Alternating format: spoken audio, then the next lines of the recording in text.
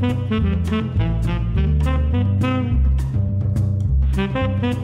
and welcome to the History of Africana Philosophy by Chike Jeffers and Peter Adamson, brought to you with the support of the King's College London Philosophy Department and the LMU in Munich, online at historyofphilosophy.net. Today's episode, Meeting the Gays, Frantz Fanon's Black Skin, White Masks. In the early 1950s, Francis Janson was a senior editor at the French publishing house Éditions du Seuil. One day, he was given a manuscript to read entitled Essay on the Disalienation of the Black Man. He was impressed by the work and invited its author, a psychiatry student named Frantz Fanon, to come visit his office so that they might discuss its publication. Janson had barely begun to express his admiration for the work before the testy Fanon wisecracked, "Not bad for a nègre, huh?" Note that throughout this episode, we will be leaving that word nègre untranslated, given that it is somehow between Negro and the N-word in its connotations and offensiveness. Janson was taken aback and angered by this sarcastic comment, and he told Fanon to leave. As it turns out, this firm reaction earned Janson Fanon's respect, and the two worked together fruitfully from that point on. It was, in fact, Janson who came up with the idea of replacing the manuscript's original title with the shorter and snappier Black Skin, White Masks. This first of Fanon's books is now widely recognized as a classic work of Africana philosophy, one that explores questions of race and identity in a uniquely powerful and provocative manner. Those who know even just a little about Fanon are likely to be aware that it was not his only book to gain recognition as a classic. The Wretched of the Earth, published after his death from leukemia in 1961 at the young age of 36, is generally viewed as one of the most important philosophical reflections on colonialism and anti-colonial struggle ever written. By the time he wrote that book, Fanon was no longer a student in France, but a revolutionary working with the National Liberation Front, the party that won Algeria's independence through a long and violent war with France. Fanon's time in Algeria and The Wretched of the Earth will receive our attention in the next episode of the podcast. Here we will introduce the man who did so much and wrote such significant works in so little time, with a focus on his first book, Black Skin, White Masks. Fanon was born in Fort-de-France, the capital of Martinique, on July 20th, 1925. So, as this episode is airing just a few days after July 20th, 2022, we might as well say happy 97th birthday to our subject. His family was middle class, and as we mentioned in episode 88, Fanon attended the island's most prestigious school, the Lycée Chauchet, during the time that Aimé Césaire was a teacher there. Fanon later reflected on the significance of Césaire's return from Paris to Martinique to teach high school in his essay, West Indians and Africans, one of a number of essays collected in a posthumously published volume called Toward the African Revolution. Writing in 1955, Fanon claimed that the history of the French Caribbean should be divided into periods, distinguishing the time before the Second World War from what came afterward. He then explained that the first of a series of events marking the start of a new period was in fact Césaire's return to Martinique. It used to be the case, according to Fanon, that no West Indian in the West Indies proclaimed himself to be a Negro, claimed to be a Negro. Césaire disrupted this situation, having the respectable social role of a teacher at the lycée, but holding the position that it is fine and good to be a Negro. Fanon helps us better understand the intellectual context of his own thought by emphasizing the supremely transformative impact of the turn to Black consciousness and Black pride that Césaire and his friends and collaborators in Paris created with the Négritude movement. Some commentators, notably Roland Rabaka, even argue that Fanon should be considered part of the Négritude movement, even if only because of Césaire's massive influence upon him. Yet the ending of West Indians and Africans reminds us that Fanon is most commonly, and we believe most insightfully, recognized as a major critic of Négritude. Having summarized his account of a turn among West Indians, now accepting of their Blackness instead of wishing to be seen as no different from white French people, Fanon concludes, "It thus seems that the West Indian, after the great white error, is now living in the great Black mirage." We will return soon enough to Fanon's critical stance on Négritude. Coming back to his life, his rebellious nature displayed itself early as he surreptitiously escaped from Martinique at the age of 17, traveling by boat to the island of Dominica. Note that this is Dominica, not the Dominican Republic, and it was a British colony at this time, even though a history of French colonization made French Creole a common language there, as in Martinique. Chike's father hails from Dominica, so please excuse the quick geography lesson. Fanon went to, say it with us, Dominica to join the Free French Forces, as Martinique was then under the rule of Vichy France, the regime that collaborated with the Nazis. In Dominica, Fanon attained some basic military training, but his time there was short, as Martinique was soon liberated. Fanon's military career would continue, though. He enlisted in a Martinican battalion and was brought to North Africa for the first time. It would not, of course, be the last. His experience during the war in North Africa, as well as in France, where he was injured in combat, taught him much about racial difference and colonialism. His letters to family reveal a disillusioned young man, no longer convinced his sacrifice on behalf of France was worth it. Upon returning to Martinique, Fanon finished his studies at the Lycée, specializing in philosophy. In 1946, he left for France, and he would never again return to live in Martinique. He went first to Paris, but then moved to Lyon, joking to his brother in a letter that there were too many nègres in Paris. He took up medical studies, specializing eventually in psychiatry. He also began to write a lot, including creative work like some plays that were only recently rediscovered and published. The surrealistic, poetic style of the plays clearly owes something to the influence of Césaire. Black Skin, White Masks, published in 1952, is the product of his thinking and experiences over the course of the late 1940s and the opening years of the 1950s. Among other things, it is a work of psychoanalysis, and Fanon, in fact, tried to submit his initial draft of it as his thesis for his psychiatric studies. It was swiftly rejected, as his biographer David Macy puts it, on the predictable grounds that it defied all known academic and scientific conventions. Fanon therefore worked on and completed a different thesis focused on his work with a patient suffering from Friedreich's ataxia, a hereditary neurological disease. The thesis raises important questions about how mental illness does or does not depend on neurological causes. One commentator has argued that in this respect, it provides a foundation for Black Skin, White Masks.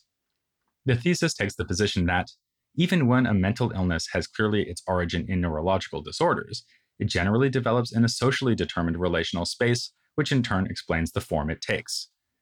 In keeping with this, we can see Black Skin, White Masks as a study of how socially determined relations explain pathologies relating to race.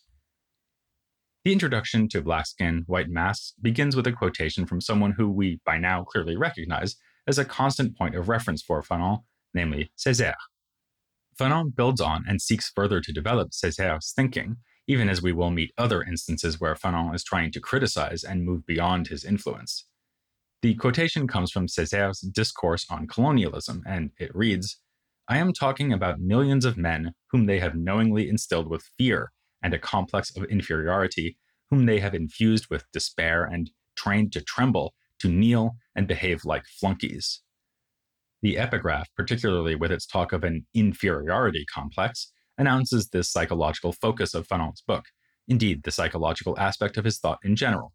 Both Black Skin, White Masks and The Wretched of the Earth are the products of Fanon's dual training in psychiatry and philosophy. Don't expect to see any explosion today. It's too early or too late. These are Fanon's enigmatic words following the epigraph, a fine example of the evocative and sometimes quite challenging style he adopts throughout much of the text, though his statement of the book's purpose is clear enough. This essay will attempt to understand the black-white relationship. It's also clear that that understanding will be informed by psychology. Fanon speaks of the white person and the black person as locked into their whiteness and blackness, respectively, and he labels this a double narcissism. His use of this term occasions this clarification of his method. Only a psychoanalytic interpretation of the black problem can reveal the affective disorders responsible for this network of complexes. Which is not to say that the problem being dealt with is psychological at its roots. He also writes, "The analysis we are undertaking is psychological. It remains nevertheless evident that, for us, the true disalienation of the black man implies a brutal awareness of the social and economic realities." He therefore refers to what he attempts to accomplish in the book as a kind of socio-diagnostics. In the final paragraph of the introduction, Fanon writes, "As those of a West Indian, our observations and conclusions are valid only for the West Indies, at least regarding the black man on his home territory. A study needs to be made to explain the differences between West Indians and Africans. This is the point to which Fanon would return a few years later in his aforementioned essay, West Indians and Africans. Here in the introduction to Black Skin, White Masks, though, it raises questions as to the scope and applicability of Fanon's claims. Fanon's book has been taken so often by so many to illuminate general problems of racial identity, especially as experienced by Black people in majority white settings, whether in Europe, North America, or elsewhere. Does his circumscription of his account here in the introduction to the experiences of Martinicans and other people from the French Caribbean mean that we should hesitate to apply his work and its lessons to, say, African American experiences in the United States? Fanon himself calls attention to the wider applicability of the book at various points, including in the first chapter, The Black Man and Language. Like Alexander Crummell's speech on the English language in Liberia, which we discussed back in episode 53, this chapter of Black Skin, White Masks explores the topic of language by reflecting on how certain languages can be viewed as powerful forms of cultural capital.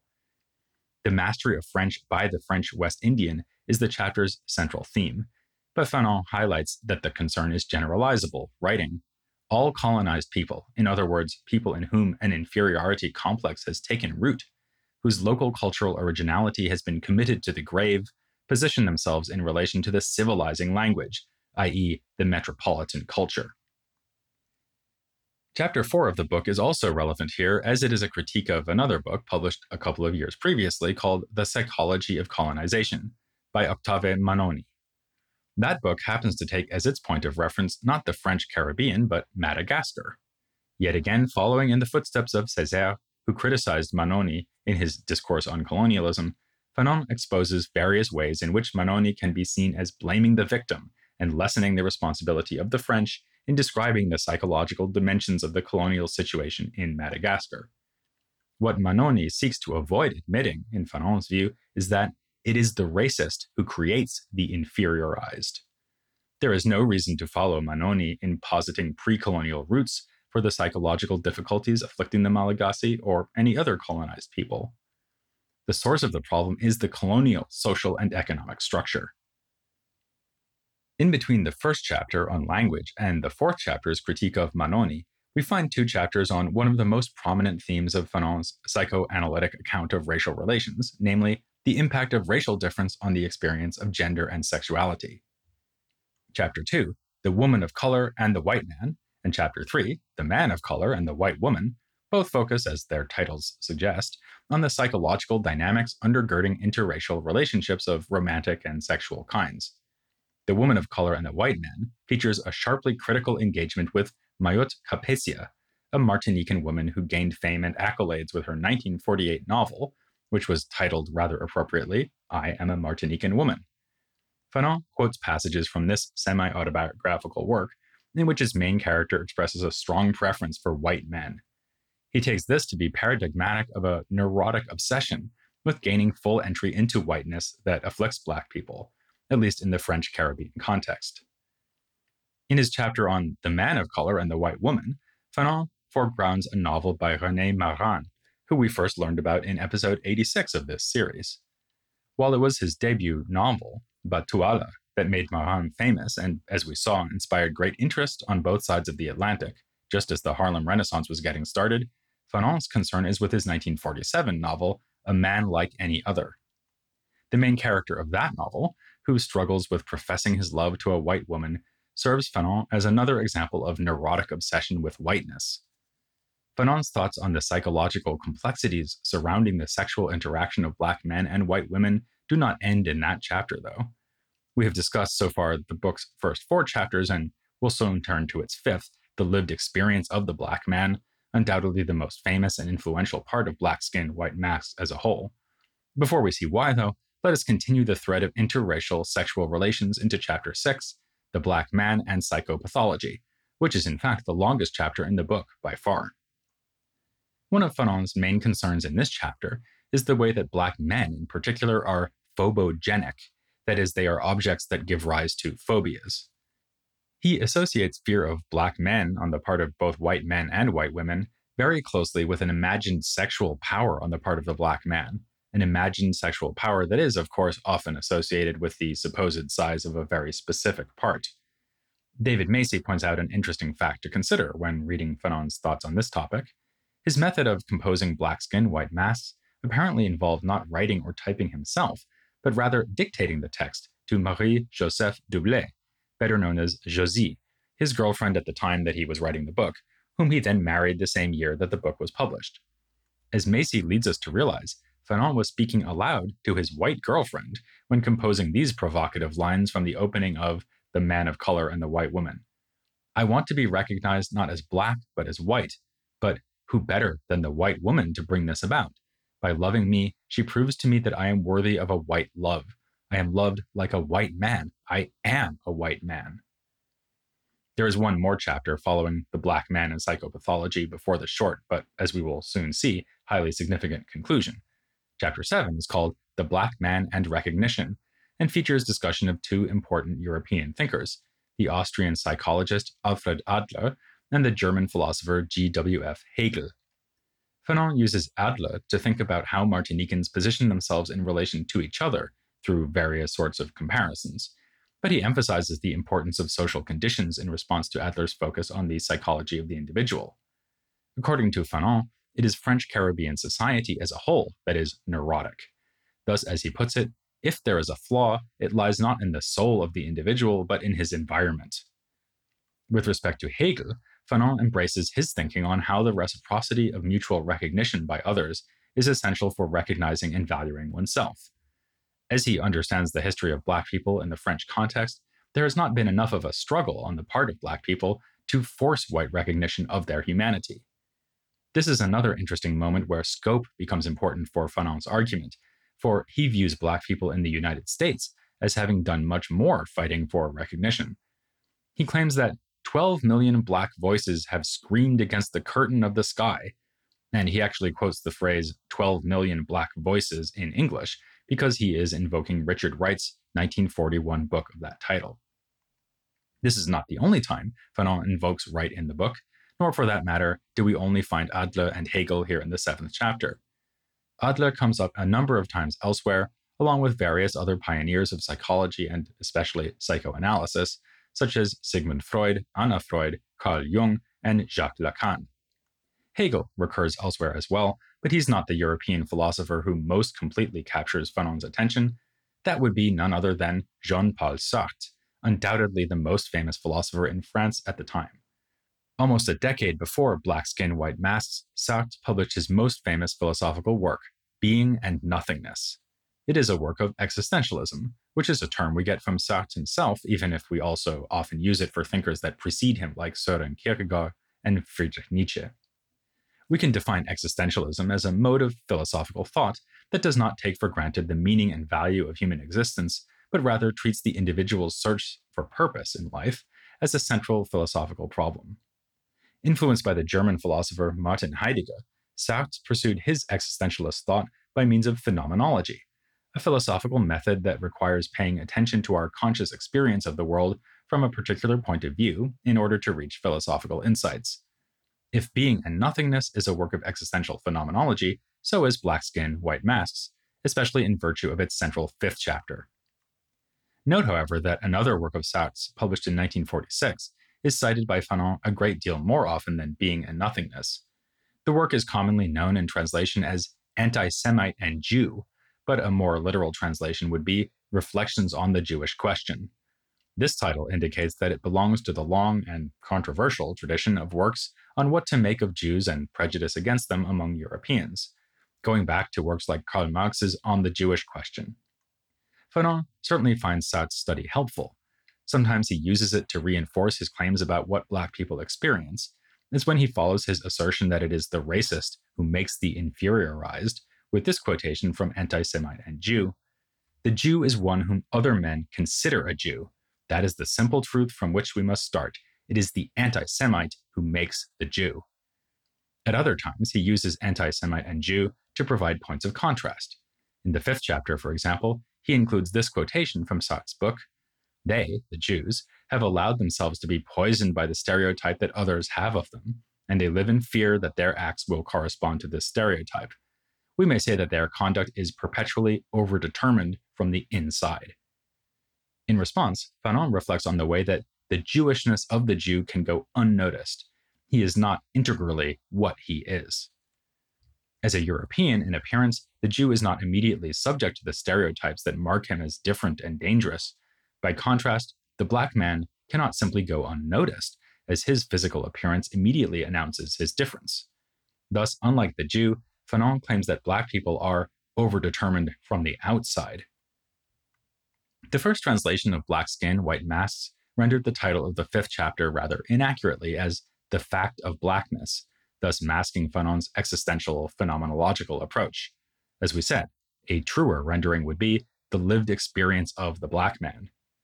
One of Fanon's most important interpreters, Louis Gordon, points out that at least 2 other important French philosophers of the time are being invoked through this title. Simone de Beauvoir's classic existentialist work of feminist philosophy, The Second Sex, which was published in 1949, is made up of 2 parts, and the second of these is entitled Lived Experience. So Fanon can be understood as building on his fellow existentialist Beauvoir by turning the focus from gender difference to racial difference. Even before Beauvoir used the term, though, it was apparently introduced as a way to translate the German term Erlebnis by Maurice Merleau-Ponty, whose status as a major philosophical voice in France was established by his books, The Structure of Behavior from 1942, and especially Phenomenology of Perception, published in 1945. Merleau-Ponty's version of phenomenology involves a focus on how we experience, perceive, and know the world through our bodies, and consciousness of and through the body is a central theme of the lived experience of the black man. Early in the chapter, we find the book's most famous phrase, "Look, a nègre." It is generally presumed that Fanon is here relating an actual experience that he had in Lyon. He describes a white child excitedly gaining the attention of the child's mother and pointing at the nègre, that is, at Fanon himself. He sums up the existential dilemma that arises out of this experience as follows. I came into this world anxious to uncover the meaning of things, my soul desirous to be at the origin of the world, and here I am, an object among other objects. With characteristically seminal phrasing, Fanon explains here how an encounter with racial designation can flatten the individuality of the black person, thus rendering an active subject into a simple object. We have seen Du Bois talk of double consciousness, but we find Fanon taking it up a notch by talking of being aware of my body no longer in the third person, but in triple. In this moment of awareness, he finds himself responsible not only for my body, but also for my race and my ancestors.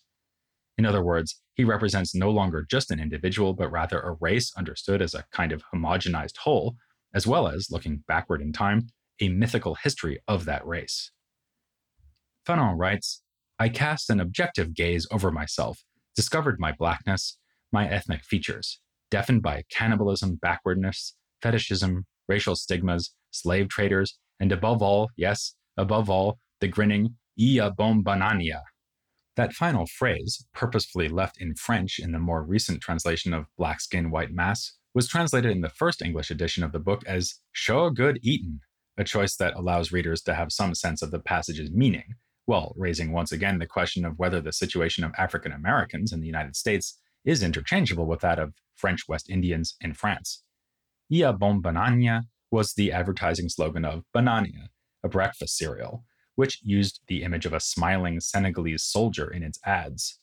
Show good eatin' captures, at least to some extent, the fact that the phrase Ia bon banania, meaning banania is good, is expressed in a pidgin French stereotypically associated with Africans. If this is the existential dilemma, the problem of wanting to be recognized as human, but being deflated instead by the overbearing power of racial stereotypes, then what is the solution? This chapter, The Lived Experience of the Black Man, presents a series of failed attempts at finding a solution. There are arguably more than 2 attempts, but we will satisfy ourselves with identifying just 2, the attempt at assimilation and the attempt at the reverse of assimilation, which we can specify as negritude. The white gaze, first exemplified with the child who said, "Look, a nègre," to his mother, mercilessly breaks down both of these attempts at escaping the reduction to stereotypes. We've already mentioned one important step in Fanon's argument that the attempt to assimilate must fail, namely that the black person cannot go unnoticed, as the Jew can. Furthermore, Fanon argues that assimilation is no solution because no matter how successful a black man may be, his position in a racist society is always a precarious one. He uses a black doctor as an example. I knew, for instance, that if the physician made one false move, it was over for him and for all those who came after him. What, in fact, could one expect from a Negre physician? As long as everything was going smoothly, he was praised to the heavens, but watch out, there was no room whatsoever for any mistake.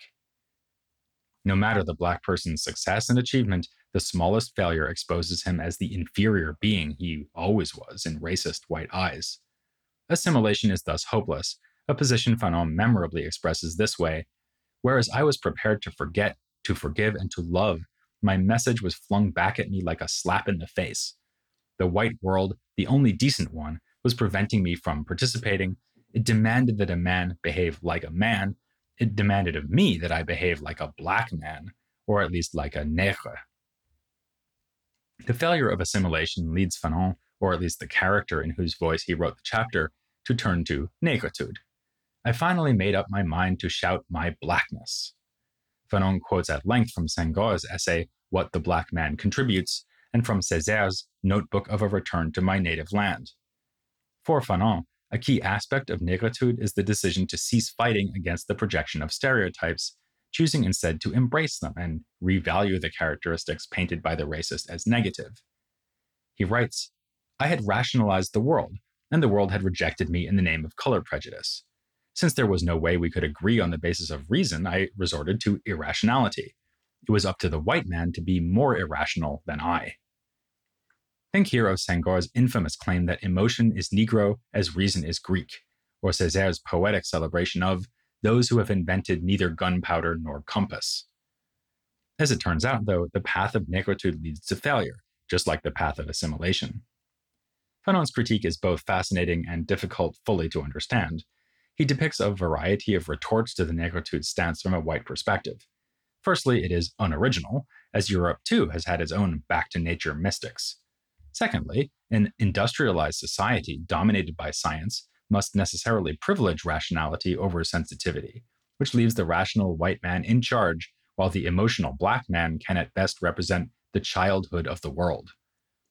But the final straw breaking the back of negritude comes, ironically enough, from the very piece of writing that helped to make negritude something of a household word in France, Sartre's Black Orpheus, his preface to Senghor's anthology of negritude poetry that we first introduced in episode 87.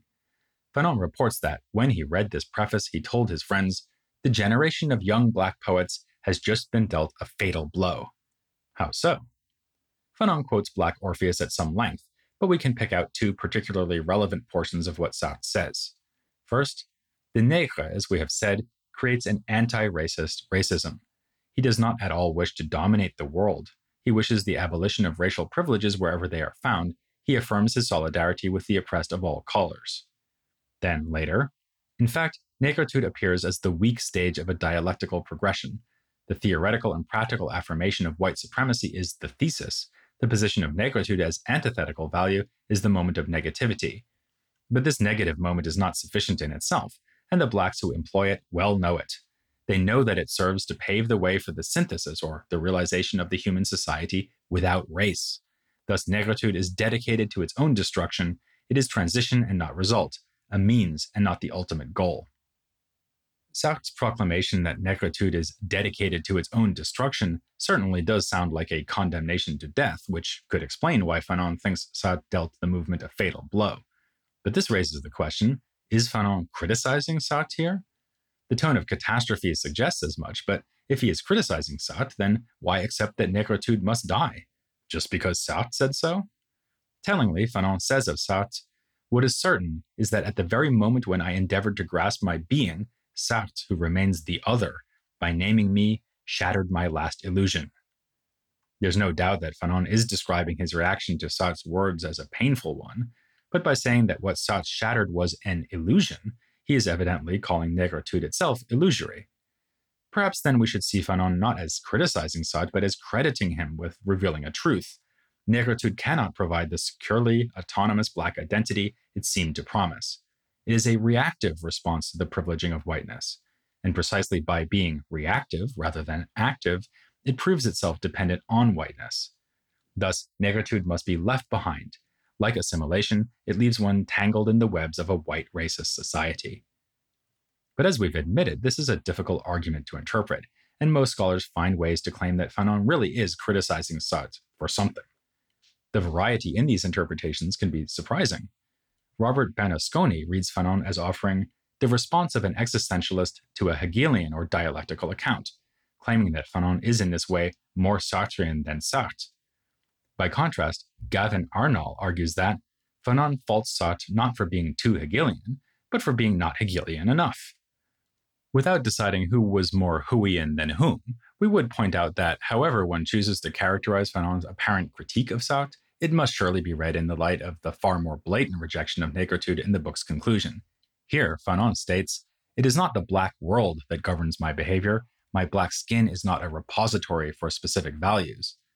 To view blackness as associated with specific values, as negritude would have us do, leads the black person to deny what is at the heart of Sartre and Fanon's existentialism, the radical freedom of the individual.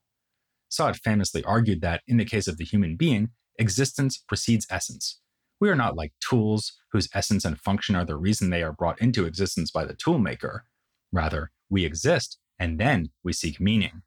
This means that we are free to define our own purpose. In accordance with this, Fanon rejects the idea of preset values derived from racial identity and imposed upon individuals. In its place, he defends a commitment to defend not only one's own freedom, but the freedom of all others. He writes in express opposition to the ideal of racial solidarity, "Every time a man has said no to an attempt to enslave his fellow man, I have felt a sense of solidarity with his act." There is something powerful going on here, but let us be honest about just how far Fanon goes in rejecting the ideals of Black consciousness, pride, and solidarity. Radical freedom means not being chained to the past. Fanon takes this to mean, among other things, that I have not the right nor the duty to demand reparations for my subjugated ancestors. And it's not just that Black people can't demand reparations. He tells us that ultimately Black people cannot be Black. He writes, "Here is my freedom, which sends me back to my own reflection. No, I have not the right to be Black." To choose to be Black, Fanon tells us here, is to choose to be unfree. So is the choice of the white man to be white. What we cannot do is avoid choosing entirely. So why not choose freedom? We saw that Chapter 5 ended in frustration, with the path of assimilation and the path of negritude both reaching a dead end. Does this existentialist conclusion to the work fare any better? Well, consider this elaboration on his rejection of any kind of devotion to a racially identified culture. It is not because the Indo-Chinese discovered a culture of their own that they revolted. Quite simply, this was because it became impossible for them to breathe in more than one sense of the word. The Fanon we find in this phrase is the one celebrated as a revolutionary. And it is worth noting that this passage seems to have inspired some signs seen during the Black Lives Matter protests of the previous decade, given the similarity to "I Can't Breathe," the chant memorializing Eric Garner, a victim of police brutality. In coming episodes on the Black Power movement, and especially the Black Panthers, we'll be reminded that African American thinkers have been responding to the horror of police brutality for a long time, and drawing on Fanon as they did so. But in the next episode of this series, we will learn more about Fanon's own views on violence, what it does to its victims, and why violent revolt may finally provide a way out of the psychological problems associated with racial difference. That's a dramatic note to end on, but we'll have to leave you in suspense for a while, as this is the last episode of the Africana series before the summer break. We'll return in early September when our look at Fanon's other masterpiece, The Wretched of the Earth, resumes our coverage of the history of Africana philosophy.